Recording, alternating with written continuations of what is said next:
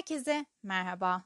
The Group Therapy yani grup terapinin ilk bölümüne hoş geldiniz. Ben Meri. Bu bölümde sizler yani sevgili dinleyicilerimizle yeme bozukluğu hikayemi paylaşacağım. O yüzden bu bir trigger warning yani geçmişte yaşanmış olumsuzlukları hatırlatabilir uyarısıdır. Hikayeyi anlatırken bozuk yeme davranışlarından bahsedeceğim. O zaman haydi başlayalım. Az önce de bahsettiğim gibi ben Meri. 18 yaşındayım. Ve yaklaşık 2 senedir anoreksiya nervoza, bulimik alt tip hastasıyım. Hikayem yemeğe karşı duyduğum inanılmaz ilgi ve diyet spor ikilisiyle başlayarak 80 kilodan 45'e kadar birkaç ayda düşmem ile başladı.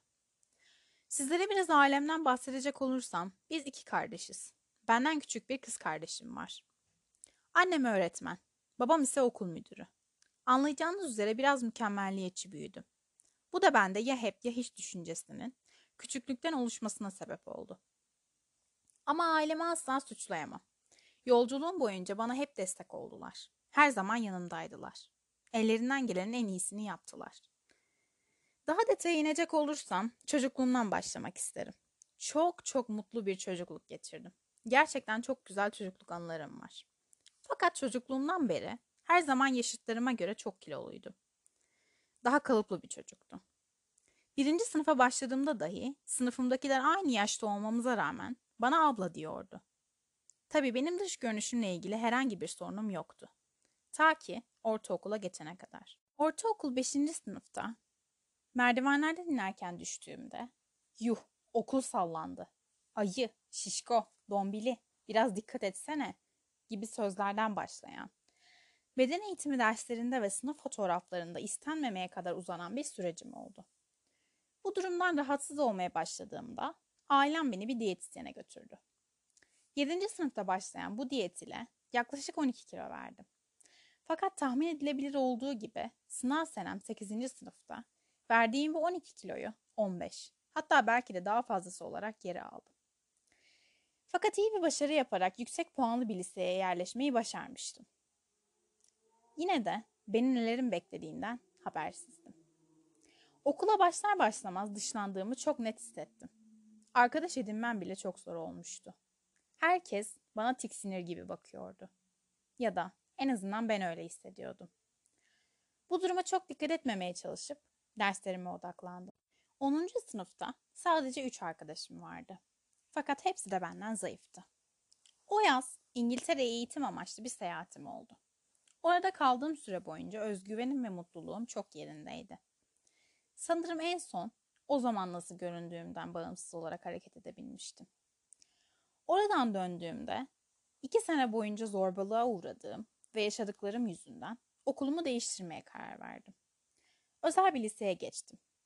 Her şeyin benim için daha güzel olacağına inanıyordum. Ne yazık ki böyle olmadı. Gittiğim okulda yine dışlandım. Çünkü İngiltere seyahatimde 1 ay boyunca sezgisel beslenmiştim. O zamanlar sezgisel beslenmenin ne demek olduğunu bilmiyordum tabii. Ama kısaca özetleyecek olursam, ne yediğim bir listeye değil, canımın ne istediğine ve vücudumun ne istediğine bağlıydı. Bu sebeple biraz kilo almıştım. Ama bu kilodan hiç rahatsız değildim. Ta ki okulda yalnız kalana kadar. Sınıfımda en kilolu ve tek diş teli takan bendim. Ve tek bir arkadaşım dahi yoktu. Sınıftakilerin benim hakkımda fısır fısır konuştuklarını, konuşurken beni işaret edip gülüştüklerini farkındaydım. Zorlu bir süreç beni bekliyordu anlayacağınız. Çünkü 2 sene daha bu okulda vakit geçirmek zorundaydım. Derken Covid ülkemize girdi ve okullar online eğitime döndü. Bu beni inanılmaz rahatlatmıştı. Çünkü insan içine çıkmaktan utanmama gerek kalmamıştı. Ve kamerayı dersler esnasında kapalı tutabiliyordum. Bu da demek oluyordu ki insanlar beni görmeyecek. O yüzden çok rahatlamıştım. Bu esnada boş zamanlarımda yemek yapmaya başladım. Çünkü çocukken zaten pişirmeye, kek yapmaya, işte yemek yapmaya çok ilgiliydim. O yüzden bunun üzerine gitmeye karar verdim. Fakat ne yazık ki boş yemeklerimde yaptığım tek şey yemek tariflerine bakmak haline geldi. Ve pişirdiğim her şeyi ben de yiyordum tabii ki. Bu da benim kilo almama sebep oldu. Bir gün tartıldım ve bu tartıda 79,9'u gördüm. Ve kendime dedim ki, Bu şekilde devam edemezsin. Anneme spor yapmak istediğimi söyledim ve beraber yapmaya başladık. Ve ben bu sırada diyet yemeklerine de merak salmaya başladım. Ve bir gün midemi üşüttüm sanırım. 3 gün kadar sürekli kustum. Doğru dürüst yemek yiyemedim. Bunun üzerine biraz kilo verdim. Çünkü hala spor yapmaya devam ediyordum bir yandan. Hasta olmama rağmen. Ve dediğim gibi diş teli takıyordum. Onların çıkma zamanı gelmişti. Çıkarttıklarında dentistim bana 3 hafta kadar ağrı çekeceğimi, yemek yemekte zorlanacağımı söyledi. Böylece rahatsızlığımın ardına 10-15 gün kadar sadece çorba ile beslendim. Bunların sonucunda yaklaşık 5-6 kilo kadar verdim. Ve yaz tatili zamanı gelmişti. Yaz tatillerini bilirsiniz. Akrabalarla bir araya gelmek, onların kilo almışsın, kilo vermişsin muhabbetleriyle yüzleşmek zorunda kalmak, hepimizin yüzleşmek zorunda olduğu bir durum. Ne yazık ki. Biz de orada kuzenimin doğum gününü kutlamak için akrabalarla bir araya geldik.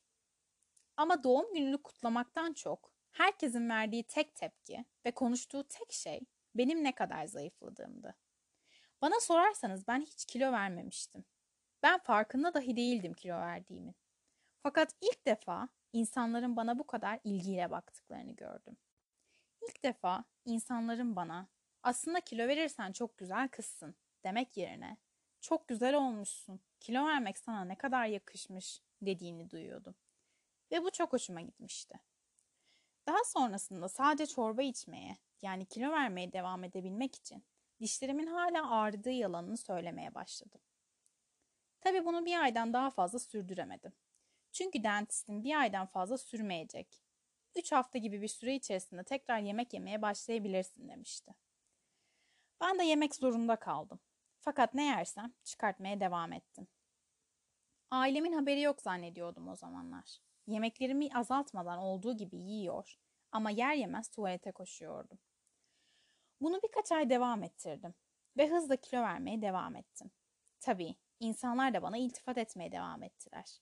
Beni hiç arayıp sormayan insanlar, orada olduğumu dahi fark etmeyen insanlar, dalga geçen insanlar, arkadaş olmak ister olmuştu. Ben de zayıflığın bana mutluluk getireceğinden emin olmuştum. Böylece yemek yemeyi kestim. Yediğim her şeyin kalorisini hesaplar olmuştum. Bu durum ve hızlı kilo kaybım aileme endişelendirdi. Böylece ilk terapi seansıma zorla götürülmüştüm. Psikolog bana ne için buradasın diye sorduğunda cevap bile verememiştim. Çünkü bana kalırsa sadece mutluluğa ulaşmaya çalışıyordum kendimce. Psikolog herhangi bir tanı koyamayacağını, çünkü otoreksiya, anoreksiya ve bulimiye karışık bir durumda olduğumu söylemişti. Bir seans sonrasında benden yediklerimi bir listeye tutmamı istedi. Ama ben tutmadım. Çünkü tutabileceğim hiçbir şey yoktu. Çünkü hiçbir şey yemiyordum. Ailemin ısrarı üzerine yediğim 3 Antep fıstığı gibi çok komik miktarlarda yediğim şeyleri dahi kusuyordum. En son yediğim şeyler kısmına bir bardak su yazıp kustuğumu not etmiştim. Psikolog bunu gördükten sonra beni bir psikiyatriste yönlendirmek zorunda olduğunu söyledi. Bir hafta vardı 18. doğum günüme. Psikiyatristimle ilk görüşmem gerçekleştiğinde. İlk görüşmemiz sonrasında sadece yeme bozukluğu değil, depresyon ve anksiyete tanıları da aldım. Ve sonrasında antidepresan dahi 4 farklı ilaç yazılı reçeteyle ayrıldım odada. İkinci seansımda ise doğum günüme 10 gün kala hastaneye yatışım istendi. Psikiyatristime yalvardım. 18. yaş günümü evde geçirdim. Hayatımda geçireceğim en zor yıl olacağından habersiz üfledim mumları. 18. yaş gününden 2 gün sonra valizimi topladım ve hastaneye yattım. Yemekleri odamda yiyemiyordum. Bana eşlik eden bir terapist vardı ve tuvaletim kilitliydi. Tuvaletimin kilitli olması bana cehennem gibi gelmişti. Aslında kontrolden çıkmıştım ve kontrole alınmamın tek yolu buydu oysa ki. Fakat ben yine bir yolunu bulup duştayken kusmaya devam ettim. Hastanede yaklaşık 44,3 kiloya düştüm. Ve her gün 3 kere serum bağlanıyordu. Sürekli bayılıp kalıyordum ve asla tek başıma yürüyemiyordum. Her an gözüm kararabiliyordu ve kendimi yerde buluveriyordum. Değerlerimin olması gereken seviyelere gelmesi 5 haftayı buldu. ve daha sonrasında taburcu edildim. Eve gelir gelmez ilk hafta kusmadım. Fakat daha sonrasında insanların bana ne kadar zayıfladığımı söylemeye devam etmesi beni çok tetikledi. Her seferinde bana ne kadar zayıflamışsın denmesi, ne kadar da güzelleşmişsin demekti benim zihnimde. Çarpık düşüncelerim beni tekrardan kusmaya itti. Yaklaşık bir ay daha kusmaya devam ettim. Ve değerlerimin tekrar düşmesiyle kusmaya devam ettiğim ortaya çıktı. Ve tekrardan hastaneye yattım. 18 günlük yatışımda yalan söylemeye devam ettim. Ve her tuvaleti kullandığımda kusmaya devam ettim. Fakat artık çok yorulmuştum. Deli gibi kalori hesabı yapıyor ve yemeklerden resmen korkuyordum. Oysaki yemekler benim vücudumun ihtiyacı olan şeydi hayatta kalabilmesi için. Bu döngü asla sona ermeyecek gibi hissettiriyordu. Ve aynı zamanda üniversite sınavına da hazırlanıyor olmam gerekiyordu. Fakat ben hazırlanamıyordum. Gelecek kaygısı ve anoreksiya beni çok yormuştu. Ve ne yazık ki bir intihar girişiminde bulundum. Böylece 18 günlük yatışımın ardından 15 günlük bir tekrar yatışım gerçekleşti. 15 gün kadar telefonsuz bir şekilde terapilerime devam ettim. Çıktığımda ise bambaşka bir insan gibiydim. Okuduğum kişisel gelişim kitapları bana çok yardımcı oldu. Hastaneden çıkar çıkmaz en yakın arkadaşım ile birlikte tatile gittim. Korkularımın üzerine gittikçe güçlendim ve anoreksiyaya yeniyormuşum gibi hissettim. Fakat yanıldım. Tekrar tuzağa düştüm ve tekrar kusmaya başladım. Ancak bu sefer hastaneye yatmamaya kararlıydım. Psikoloğum ne derse uyguladım ve tedavi ekibime sonsuz güvendim. Çünkü artık bu döngüden çok yorulmuştum. Hayatımın en güzel anlarını kalori hesabı yaparak, yemeklerden korkarak ve onların üzerine ağlayarak geçirmek istemiyordum. Şu an hala zorlandığım zamanlar oluyor. Yenik düşüyormuşum gibi hissediyorum. Fakat asla unutmuyorum ki anoreksiya benden güçlü değil. Hiçbirimizden değil. Benim için çok zor olan fakat üstesinden gelmeyi başardığım bazı şeyleri paylaşmak isterim sizinle. Bikini giymek, kalori hesaplama uygulamasını telefondan silmek, öğün atlamadan bana verilen listeye uyabilmek.